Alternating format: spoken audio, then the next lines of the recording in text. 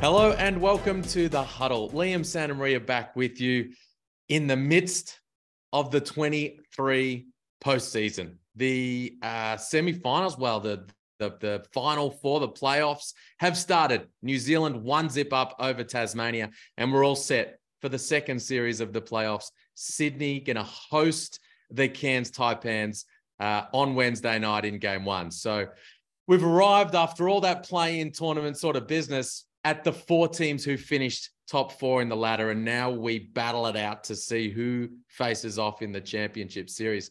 There's a lot to unpack in that regard. There's also now 6 teams, more than half of the league, that are out, that are now well and truly looking to next season and what their roster will look like and how they go about building it. So to help me look at those 6 teams and what they could or should or need to do is my man, Derek Rucker, the 1990 MVP. Worked with him yesterday on the broadcast, and a man who has his finger on the pulse right across the competition. So sit back, relax. Up next, Derek Rucker.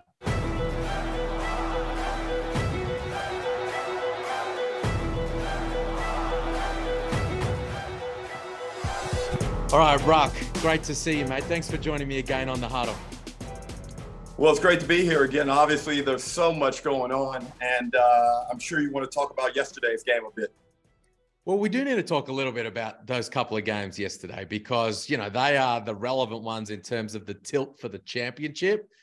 But as I said, I do also want to dive in with you on these 6 teams that are out and what they need to do moving forward for next season. But before we do, your reflections on yesterday. Let's start in far north Queensland. You were sidelined watching DJ Hogue, Bull Qual, Sam Wardenberg, and that undermanned Taipans team have a really big win.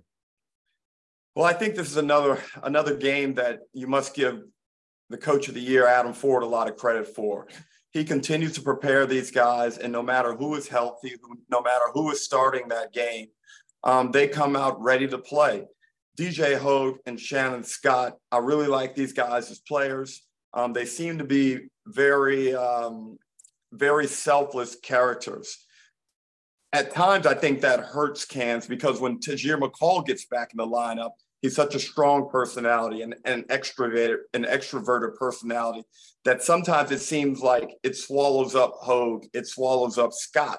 And those guys, Hogue is the best player on that team. Do not get it twisted in any way. He's the only guy that has the capability of going out and doing what happened yesterday and taking over the game. I would love to see him play like this for the rest of this tournament. Now, on the Perth side, Liam, I caught up with head coach John Riley the night before the game, and John was really optimistic. He was intense. He was really focused, and he thought his team was going to put together a much better performance than they did. But I thought the absence of Ty Webster, when I heard Ty Webster was out, I thought that was a killer. It really hit me in here, and I was like, ooh, I don't think that they can overcome that. Yeah, I mean, we know it's been much talked about the fact that they've shortened their rotation considerably. So when you take a key piece out in such a big game, it was always going to impact. DJ Hogue, the best thing that Adam Ford did yesterday was make a focus of Hogue in the early going. And they clearly spoke about it in the pregame. He talked about it in the postgame. So look, we went at him early. Now, when the matchup is Brady Manick, like teams have been doing that all season early on Brady Manick. But after the loss to Tassie, where Hogue wasn't assertive enough, didn't get enough shots, I thought that was the best thing he did. So, hey, listen, there's no possibility for you to ease your way into the game. We're going to you early, and we're going to get you, and you're going to get us going. And I thought Perth helped him out also. I thought some of those closeout, the technique on the closeout weren't always great. You know, it's funny because this morning I was teaching kids how to close out, and I was like, throw your hands up in front. Don't close out with that low hand, because realistically, that's not going to do much, especially to a guy who's 6'8". You know, he's letting that thing go from up high. The other thing was his biggest bucket of the game, Liam, I thought, was the one right before the end of the half, because I thought Perth had started to close it in momentum-wise, and he made a really tough, ugly and one that kind of got the crowd back up on his feet, gave them some momentum going into the change room. And I just thought that kind of sucked the life out of Perth. And they only whimpered in the second half. They were never really a threat. We're going to talk about Perth in a little bit as we go through those other teams. Did you catch any of the New Zealand Tassie game one? It was straight after the game. You were probably making your way back to Brisbane, but the Breakers just put him in the absolute terror dome defensively. Yeah, and that was always going to be a tough game. Realistically, I thought Milton Doyle was going to have to repeat his performance of Thursday night against Cairns. And New Zealand are a much better defensive team. I like Cairns defensively, but when New Zealand crank it up, Cairns aren't in the same league defensively as New Zealand. And I just thought Doyle was going to need to have a super effort. But look, realistically, Liam, I don't think anything was lost by Tasmania. New Zealand had to get that first game. Mm-hmm. Okay, that's fine. New Zealand got it. Tassie can go home now. If they get this second game, hey, now we're exactly where we want to be. I like Scott Roth in that type of a situation. Mm-hmm. I like the no frills approach from Tasmania in a one-game sudden death appearance. Mm-hmm. Not to say that I would pick them, but that puts them in a decent position. All is not lost for Tasmania. I'm picking them in game two. I like New Zealand for the series, but for all the reasons you just said there about Tassie and the fact that, and I spoke about this yesterday, I've spoken about it all season long, they're the best bounce back team in the league. This is not a team that goes on losing streaks. And if they do, if it's a 2-game losing streak, it's a surprise because, they have this next play, they have this next game mentality that they bring to the fore. And you're right. The team, Scott Roth, the fans are going to really bring it. This is the exact same situation they were in the semifinals last year. Lost game one to Melbourne United. The whole season was on the line. They got the win, and then they go on the road and have a crack and just see if they can pull off something miraculous. So it's set up beautifully, and it's going to be a big game there on Thursday night. All right, man, let's talk about the teams that aren't involved, because the review, the planning, the preparation, and you know what? The moving and shaking begins, and for some of them has already begun for those squads. Now, I always like to do this alphabetically. So we're going to start with Adelaide, who were one of the 2 big disappointments over the course of this season, along with the Brisbane Bullets. Now, here's who they've got under contract. The 2 imports, and Tony's 2 of the 3 imports, Cleveland and Franks, Mitch McCarron, who has been their starting point guard now for a couple of seasons, Sunday Detch, Kyron Galloway, and Nick Marshall. Now, they've got a mutual option in place here with Anthony Drimmick. From a club perspective, how do you think you go about that option? I'm picking up Drimmick without a doubt. He gave them good play when some other guys were struggling. He gives you a toughness. He gives you 3-point shooting. Even though he didn't shoot the ball as well as we know he can from the 3, a lot of guys across the league have not shot the ball well. So I'm willing to give most shooters a pass this season on being down on their 3-point percentage, but I've got to bring Drimmick back. He's the type of guy that you can go to a championship series with, Liam. If you're Anthony Drimmick, I think you maybe have a bit of a think about this, because he had a good season. He has that was a career high points per game. And I don't know that this is a super strong free agent class across the league. So I wouldn't hate him for testing his market price. Well, you know where he would be good? Back here in Brisbane. New coach, new situation. He's got some friends there in that mix, and he knows the city. So that'll be interesting to see whether that just gets picked up or whether there's a little renegotiation that just takes place behind the scenes and it's put out as the option was picked up by both sides. But today's price is bigger than yesterday's price. Exactly. We'll wait and see. The free agents, the key free agents, it's not their entire list, but it's Ian Clark. And the one I think is really interesting is club legend Daniel Johnson. Who? Liam, let's hit Daniel Johnson first. He is a professional offensive player. I thought in the hype of everything that may have been the fallout from that terrific win against the Phoenix Suns, his significance, I thought, was forgotten in the first third of the year. CJ moved him into that six-man role. I still think the guy is very valuable coming off the bench or starting. I'm not sure what he needs, Daniel, from a psychological point of view to be effective. Maybe you need to start him to appease him and to get him to buy into some other things on the floor. Maybe he can buy into a six-man. I see the six-man role as being somewhere where he can really thrive. But I still don't know of many better offensive players in this competition at his size and with his experience, Liam. So I'm locking him up again, because here's the other thing. You hate to see one of these guys go somewhere else and come back to haunt you. Well, he has the potential to do that. I mean, he's not a one-club player. Started with the Melbourne Tigers way, way, way back in the day, but he might as well be, because he's played for so long at a really high level for the 36ers. Never won a championship, which is, he's been to the championship series a couple of times. The tricky bit is that he and Robert Franks are very similar in terms of what they bring to your roster. They are fours who can play the five at a pinch and can shoot from the perimeter, are offensive weapons, but you kind of need to deal with what it is that they bring at the defensive end, which neither of them are elite at. So that's tricky, because if you want to play Robert Franks 30 to 33 minutes a game, I don't love Franks and Johnson on the floor together. So what does that leave for DJ then in a six-man role?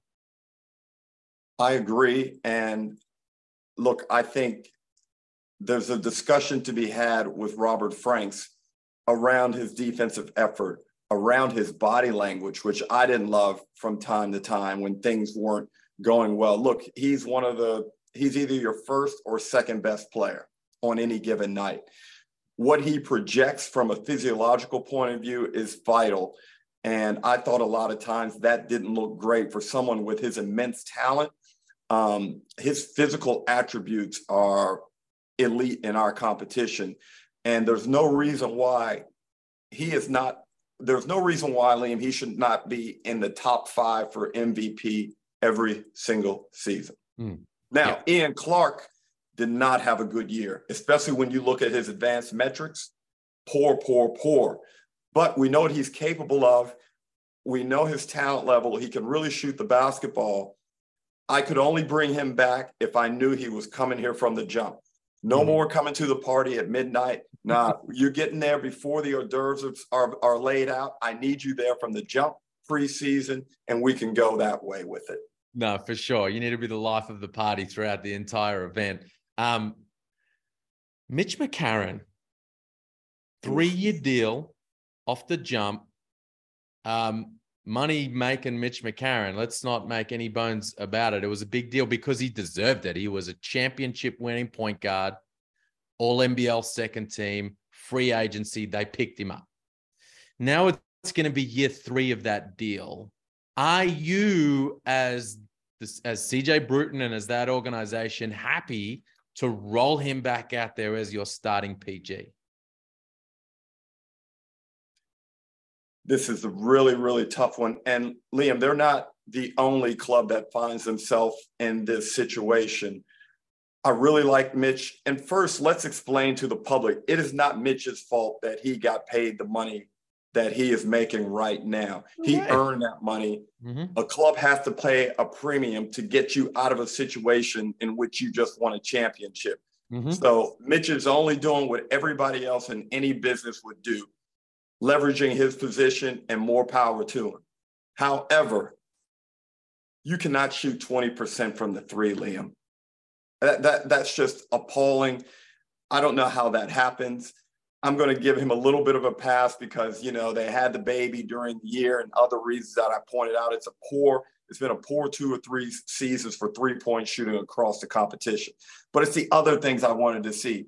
And the loss of aggressiveness in trying to score, the reluctance to draw fouls and get to the line, those types of things are bothering me. And I hope that they're not a trend, a permanent trend, and that he is able to show some offensive sting and score the basketball. He needs to be averaging 13 points a game, 6 rebounds, 5 assists, and in a winning program, not a team that's down competing for a play-in. Come on, man, that's not good.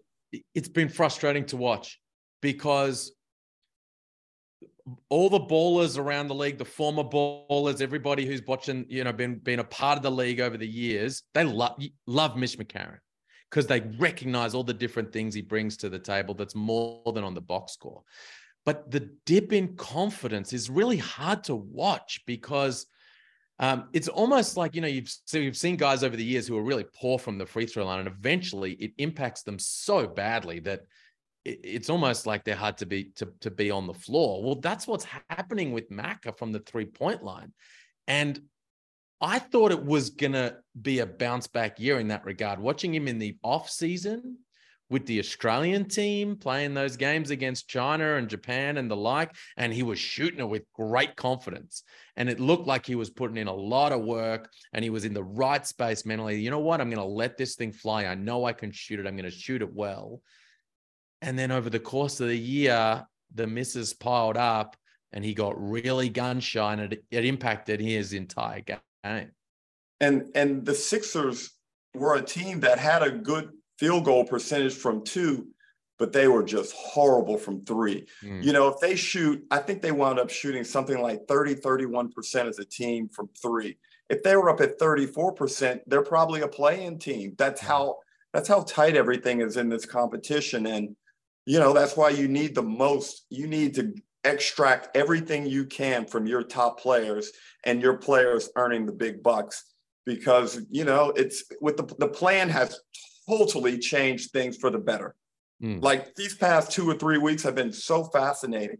And, it went down to the last play of the season. I know. It was crazy. So, all right, the priority move is to pick up the option on Drimmick and to re-sign Clark from the get. Yep. All right. Brisbane. I know you've got some thoughts and feelings surely on the Bullets. Let's start with the move that they've just made. They've signed their head coach. Now they needed to get that done now, quickly, ahead of free agency. So that Why? What? You don't, because you want to have your head coach involved in the conversation of the construction of the roster. There's so much to get into here. Yes, go ahead, continue. I'm sorry.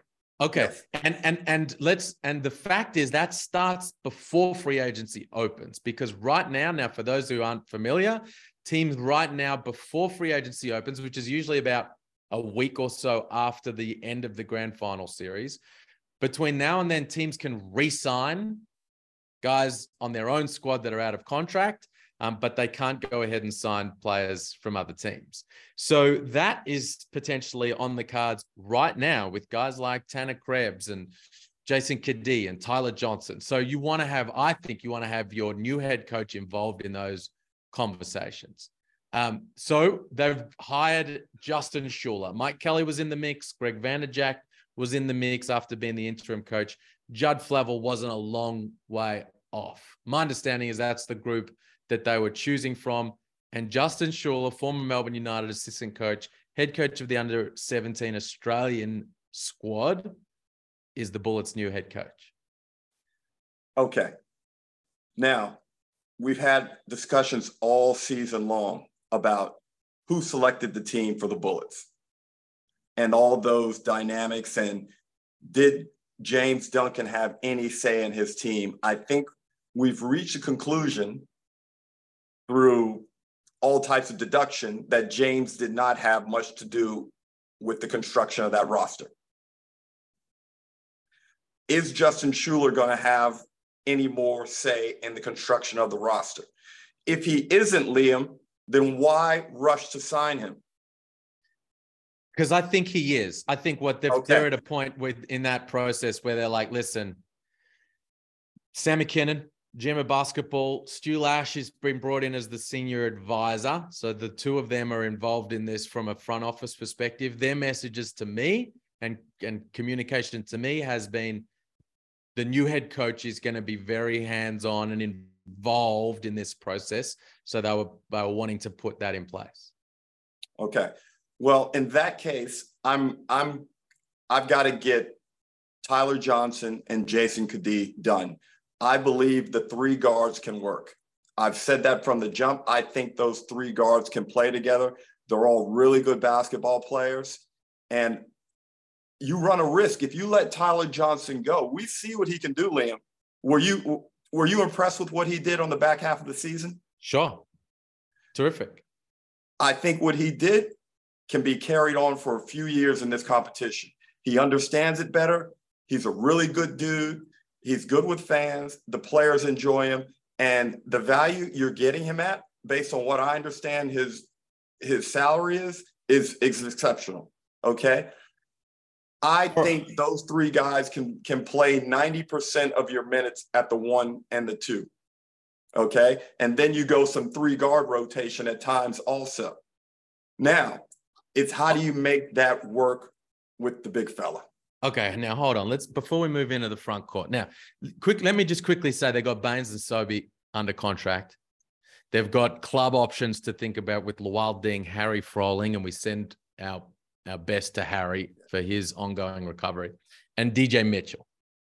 So some decisions to be made in those regards. The free agents are Jason Kidd, Tyler Johnson, as you talk about there. I mentioned Tanner Krebs, Tyrell Harrison, who's an interesting name, and Gorjak Gak. Now, I couldn't disagree with you more about the backcourt. I'm at a point now, and I was there in the offseason with this group. You need a point guard. 3 combo guards.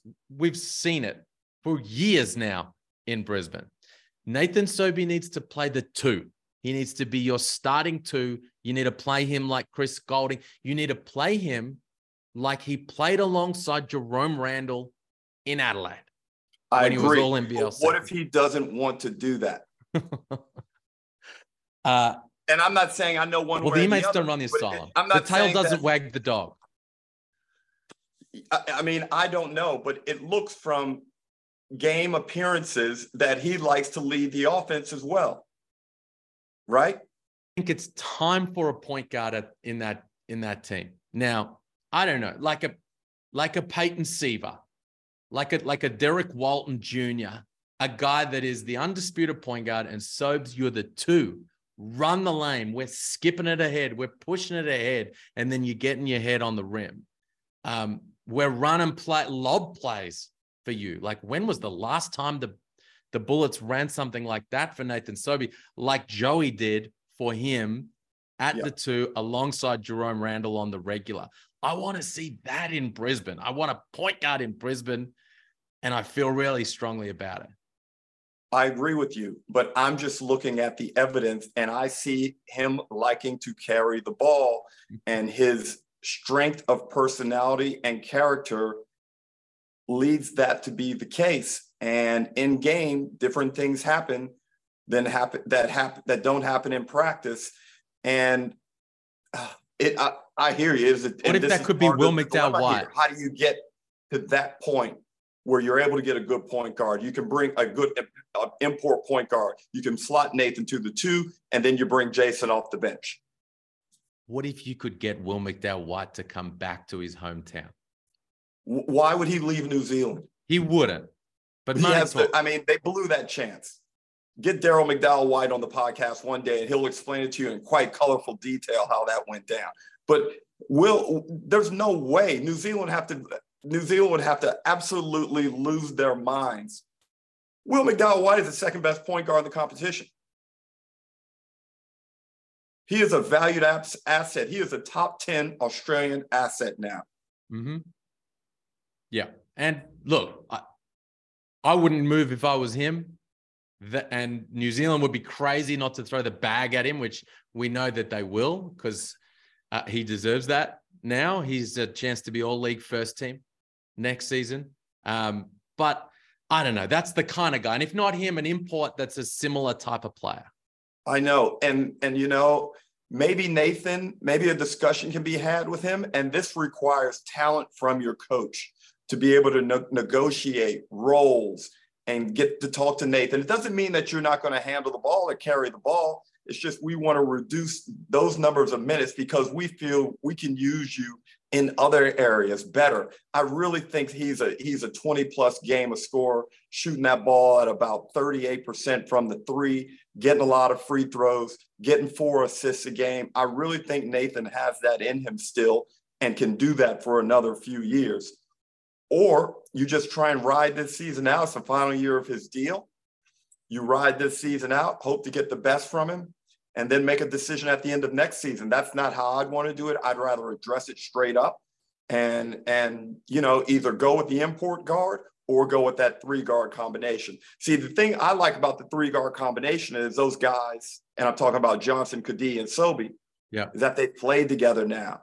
They're going to be really tough next year together if they all come back and are healthy. They know each other now. And the bond is good with those guys. I think I just have something in me that isn't ready to bail out on that if you don't have money for an import guard or you can't find that right fit, Liam. Okay.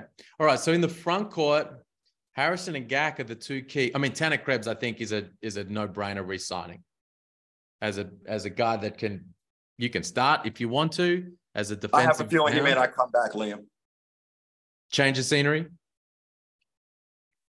I think other teams see him as an asset that's valuable, where they can mold him in, let him play a role. His role was probably a bit too undefined and expanded here. And like what it was at the beginning of the season was totally different to what it was 3 weeks later. And then he wasn't playing, and then he was playing 32 minutes a game. I think if someone can find a nice 18 to 20-minute role per game for him, he can really thrive as a great role player. I like it. And teams around the league should be focusing on him.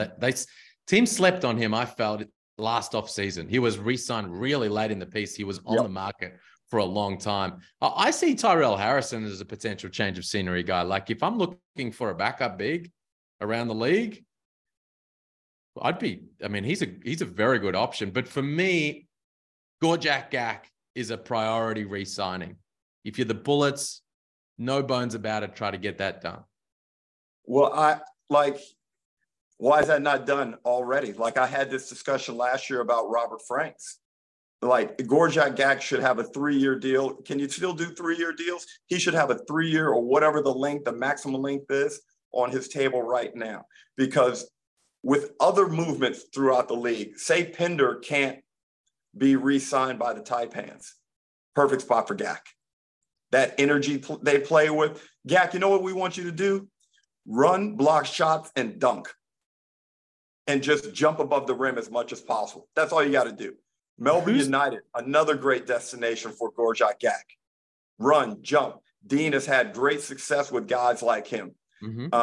He would be great there. Tyrell, I have second in priority behind Gak because of his inability to stay healthy. And he makes the Bullets a significantly better team. Again, his advanced metrics are outstanding. But it's 3 weeks in, 6 to 8 out. You can't have that. It's true. That is true. Just on Gak, who's to say that deal is not on the table right now? If it is, Liam, it's bad PR. You should be publicizing that to your people.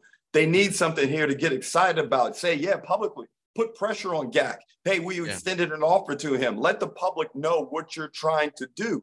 Fair. And because if you're Gak, you know what I mean? Just that I hear spirit. You. Yeah, I hear you. If you're Gak, why would you sign that right now?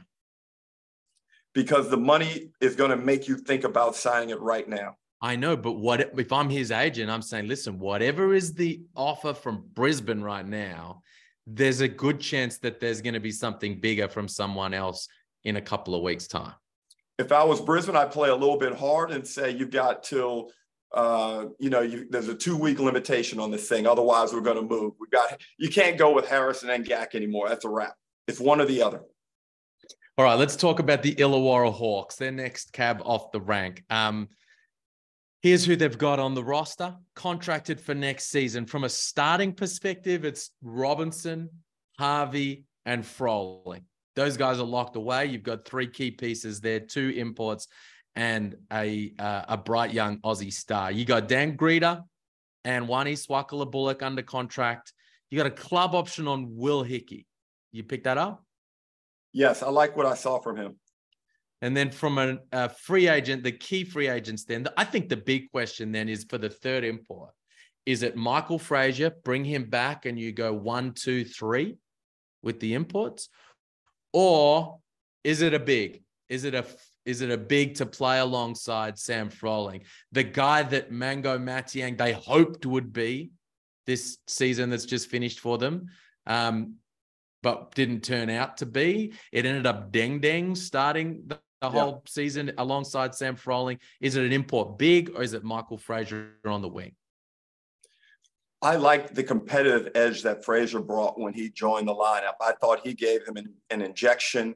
And you know what? I'm going to go with something different. I'm going to go 1, 2, 3 with my imports and be like, see if y'all can check us. Can you check us? And I would put tremendous pressure, Liam, on those 3 guys. You better be making other players better. You better be getting Sam Froling at least 2 dunks a game off of creation. That's a destination for that would be a great destination for Tyrell Harrison. Well, that's right. So if you go Frazier, 1, 2, 3 on the imports, then you need to find some bigs. Harrison, like they're taught like what Duop Reith was for them, what Nick Kay would be in a dream scenario. Like you're going to need to find someone like that. And they won 3 games this season, Liam. Okay. So if you triple that, you get to 9. And that's a very successful season. And I think if Frazier, Harvey, and Robinson on their own individual brilliance can get you 7 wins collectively, then those guys haven't held up their end of the bargain. And then as a team, you've got to be able to eke out another 3 or 4. And now you're looking up again. You're in there competing. You're knocking somebody else down a couple of rungs. And again, I'm never afraid to do something different to what everyone else is doing. You've got to. Like, look how Adam Ford, full credit to him. He's like, yo, we're getting up and down, playing high energy. Yesterday, I was shocked when they were shooting some of those threes. The young fellow was jacking threes like he had been doing it all season. Latman, right? Mm-hmm. Mm-hmm. I didn't know he could shoot like that. He's going to be a player. He's going to be a good player. Yeah, no, you're right. They're doing, and you know what? In terms of doing things different, not being scared to do things different. If you're a small market team like an Illawarra or Cairns in free agency, sometimes you need to do that. Like people around the league were texting me like, dude, Adam, like Cairns promised Sam Wardenberg a starting spot. Why would you ever do that? You just never do. And I'm like, they wouldn't have got him. Wouldn't have got him.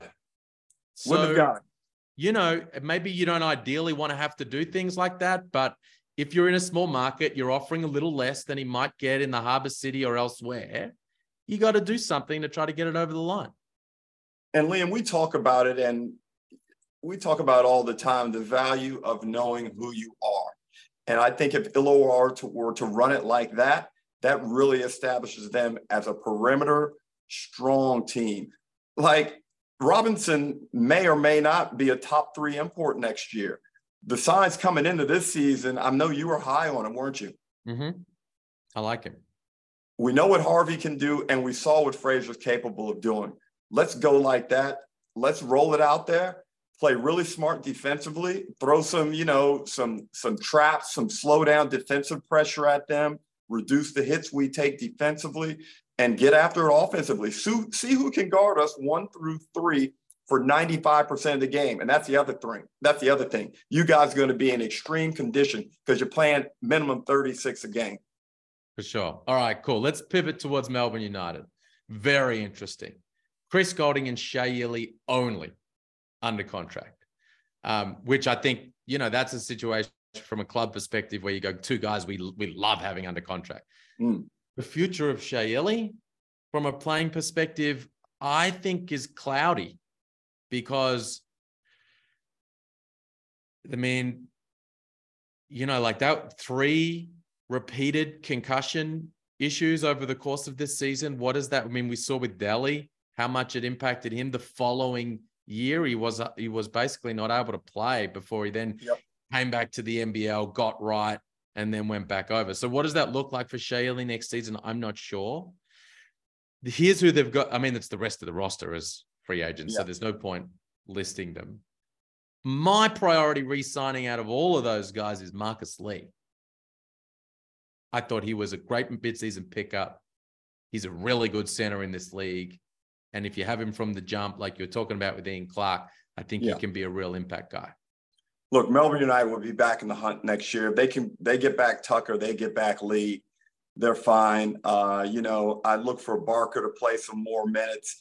I don't think they weren't far off it this year. The preseason injury to Porty was the big deal. No need for panic down there. Get those guys you mentioned signed up, and they're fine. They're ready to wheel again. They'll be right back in the hunt. I don't think there's not a lot to do down there. I think they're pretty easy. It's just, can they get Porty back in the mix?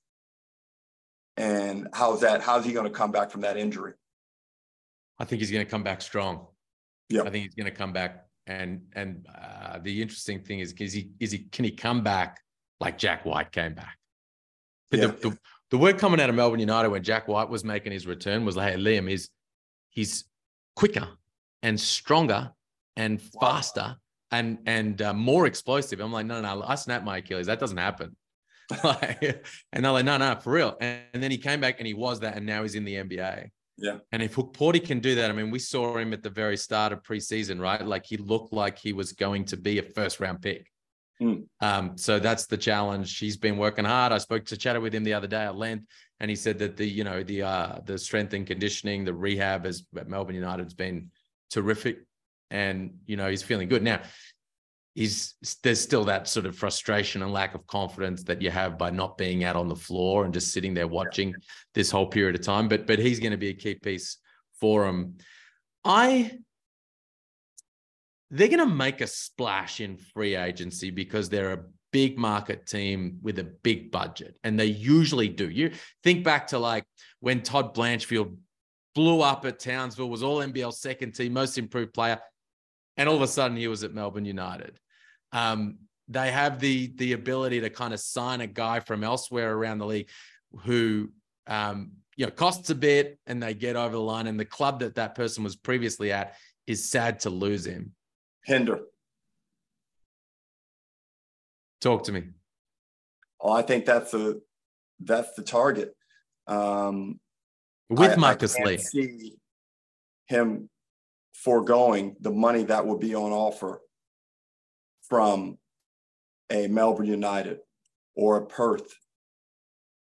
I just don't, it would be sad because I love how he sinks in with everything that 40 does and the Taipans and all that stuff. But fiscal realities are what they are, Liam. And he goes to Melbourne United, or if he was out on that floor yesterday with Perth, things change significantly. Yeah, the Taipans, I don't think, are going to be able to keep him, unfortunately. That, as you say, that's the sad reality. Now, does that land at Melbourne United or somewhere else? That'll be interesting. I reckon maybe Luke Travers is another guy to keep an eye on in that regard. And we'll talk to him next. In fact, we can talk to him now if you're ready to move off Melbourne United. Because he, for me, is another change of scenery guy. Like, listen, it's time to move away from the family. It's time to go somewhere now where you understand it is go time. There is no games off. Luke Travers, you got to take that step. That game that you gave us a couple of weeks ago where it was the 20 and 10 double-double with 6 times, it's that on the regular. You got to take the leap. And I think he's got to move somewhere else to make that happen. Yesterday was a strange one for Luke because he'd been cooking prior to that, right? And I couldn't tell if he was hurt. Like, I was right next to the end of their bench and he was receiving some treatment, but it was on his right leg. And then later he had the lower left leg strapped up and everything. So I don't know, maybe he just wasn't feeling well, but he was running really weird. And then somebody on the Perth bench was like, no, that's just the way he moves. That's his normal gait. And I'm like, this is Perth. So I know they're not totally telling me the truth, but I kind of agree with you. But also, John really said that he feels that Mike Kelly has had a really good influence on Luke Travers' development and especially his shooting. Mm-hmm. So John has basically banned anyone from working with Luke on his shooting other than Mike. which is a good move because sometimes young players get a lot of thoughts in their heads, and learning to shoot the ball is really difficult. And this person you're telling you this, and another person is saying, try this. And so John said he doesn't even get involved. That's Mike's baby. And it looks like Mike's done a good job. I watched yesterday in pregame shoot around, and his technique looks good. His timing is pretty good. The tempo is good. Now, he didn't shoot it great in the game, but I think over the second half of the season, yesterday's game was not normal. It was abnormal. Now, I think he is going to really trend up and be a good shooter going forward. Are they ready to make him a full-time starter? I think that's what he would be looking for in free agency, right? Well, look, if Perth can retain the Webster brothers, Bryce is there. The imports, Thomas, Manick, he's shown some moments, but he came up small yesterday. I would think Perth would be looking at like you said with Melbourne United, looking at a big Aussie splash to make a difference. How long is Nick Kay going to stay overseas? How long are some of these other guys, like, when are they coming home? And I mean, I don't mean like after they finish their prime. I mean, when they're still in their prime, when are they going to come home? How long are they going to do it overseas for? Angus Brandt. Pinder in Perth is interesting. WA kid. That could be fun. He would set that place alight, Liam. He really would. So Cotton's under contract. Mitch Norton's under contract. Kyle Zunick. Todd Blanchfield for another 2 years. And then mutual options on the Webster brothers. No-brainer pickups from the club's perspective on those contracts? I'm not a big fan of the Webster brothers playing together. I like them as tremendous talents, but they're a bit more mature now. And what I saw in the Perth version of it, I liked. Yeah. And again, like I said, with those 3 guards in Brisbane, if those guys can get a bit of vibe going between the 3 of them, Bryce has got a lot of KD about him. You can just plug him in anywhere. And because he's so smart and good and considerate and respectful, you can put anybody with him, or you can put him just about anywhere and it's going to work, right? Do you think it's Jesse Wagstaff's decision? Time for Jesse probably to, although he wasn't bad yesterday. I thought he was okay, but I guess it just depends how he pulls up physically. I wouldn't mind one more year with him, but I'm certainly not letting him escape the program. I want him to play again. I want him to win the 7th championship. I love records being broken. I loved it yesterday when Hogue set a new one for the Taipans in the postseason. This is why I want Bryce to win. And I had Xavier Cooks for MVP, but it's why I want Bryce to win more. I want him to chase Drewy. What we saw recently with LeBron, passing a record that nobody thought would ever be broken. I want that to happen in the NBL. It's why I wanted the Wildcats streak, and I'm in the minority on the Eastern Seaboard. But why I wanted that thing to keep going. 36, 37, heck, let's see 40. And I would just love to see him stand alone as the only player ever to win 7 titles. Just quickly, I'm sure you saw the Twitter banter that was going on between the East Coast and the West Coast yesterday. So, I mean, what is the deal with the play-in? Is Perth at 2 in a row of missing out? What is the official ruling? Because if anyone knows it, you know it. What are we doing here with all of that back and forth? Come on. Right?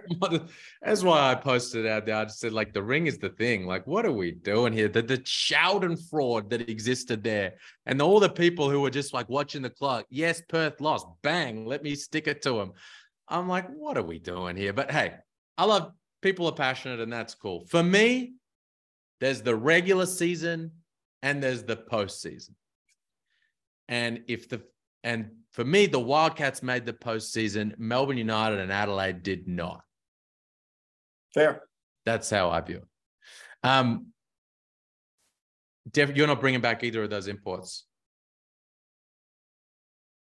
Maybe Manick. Putting him on ice. I'm maybe Thomas. Oh, I don't trust Thomas's body.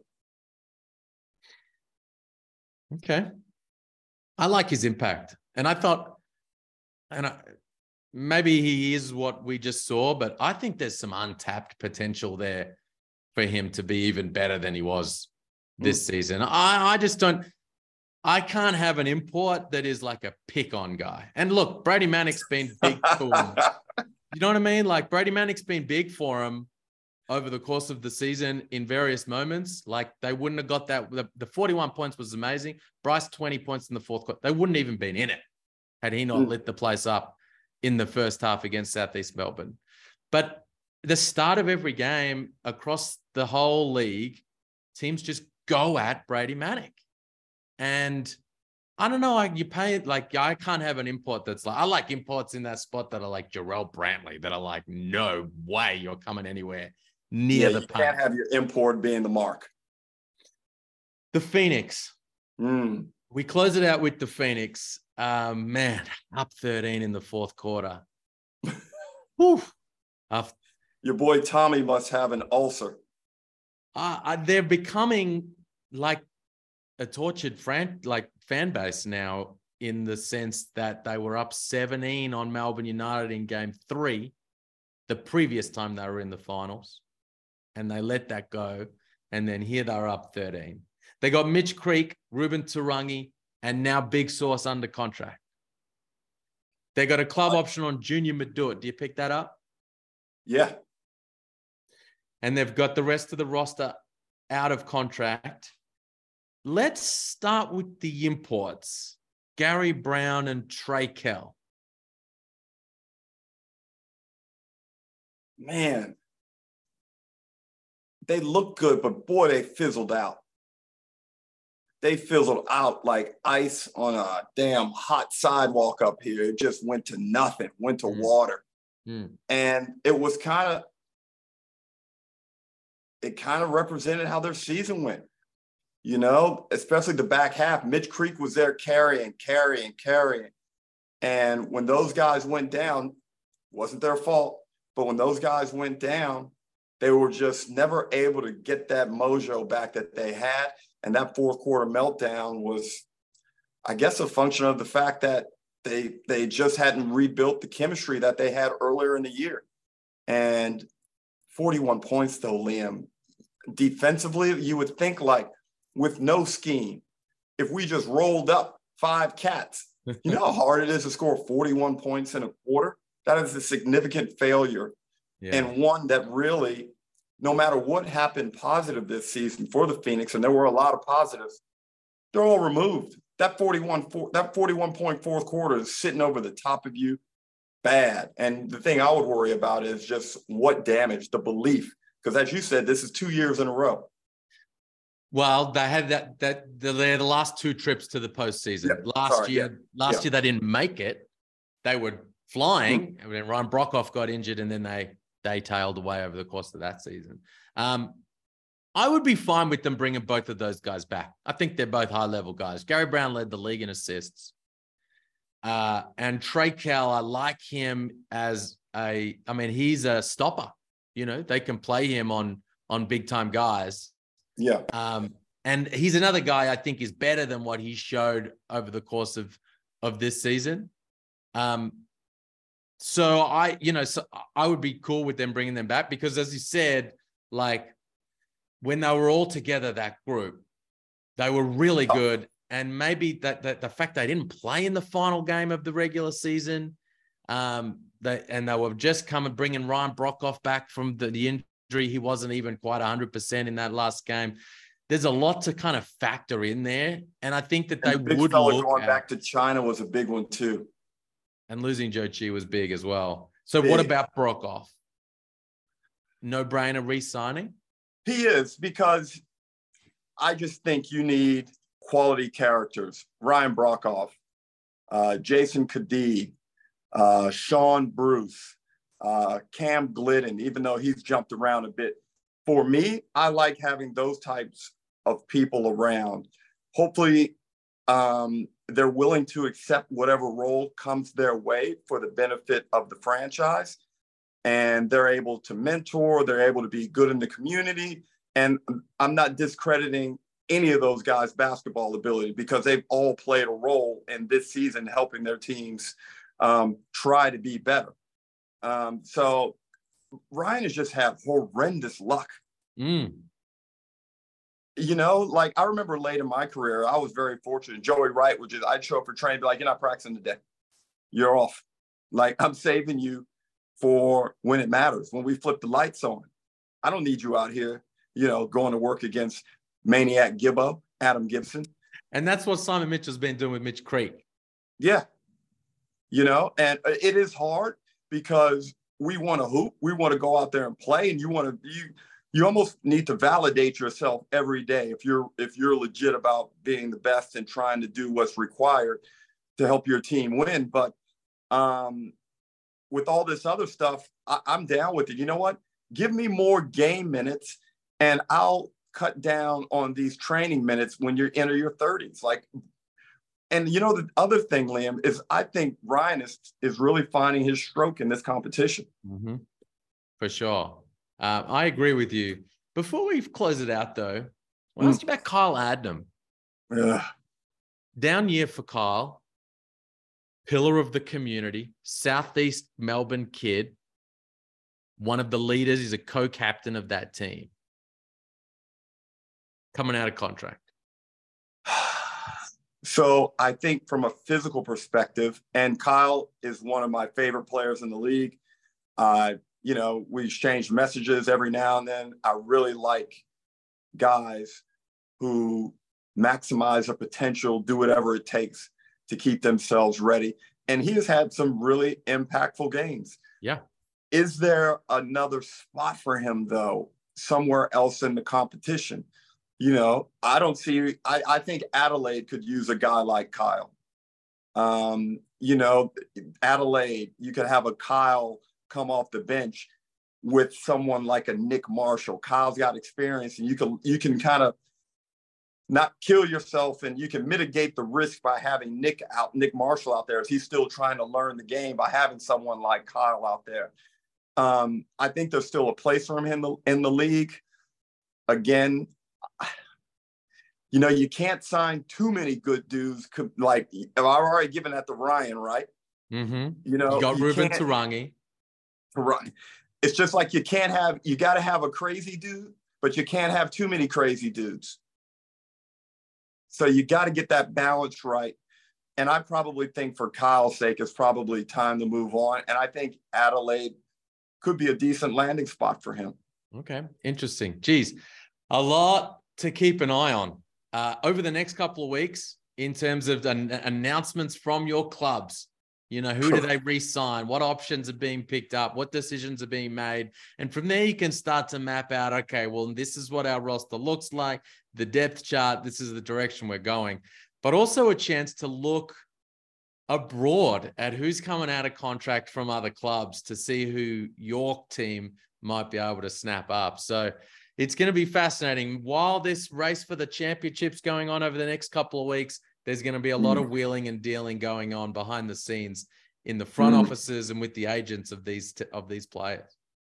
And it's so fascinating now. And, you know, the play-in, firstly, there have been so many great things happen this year for the league, whether they were driven by the league or a byproduct of things that happened. But, you know, the play-in, obviously, I mentioned that the shortening of the season has really sustained interest. And I think it's sustained interest also from the media. I don't feel as fatigued as I did last year. Remember, last year was like, wow, this seems, but I think all of us are really tuned in and engaged and locked in.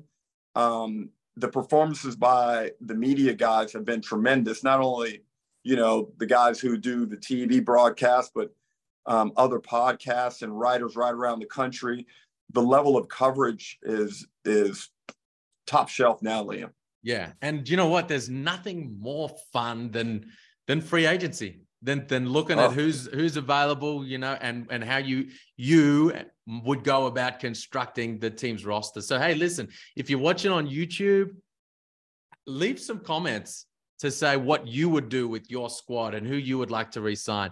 If you're listening on as a podcast, hit us up on Twitter or the like. Tag Ruck and I in and let us know who you think would be a priority re-signing or move for your squad. Ruck, love it. Every time you jump on the huddle, you come in and smash it. And I appreciate you once again. Thank you, Liam. You're the best, man. And I look forward to the next one. Cheers.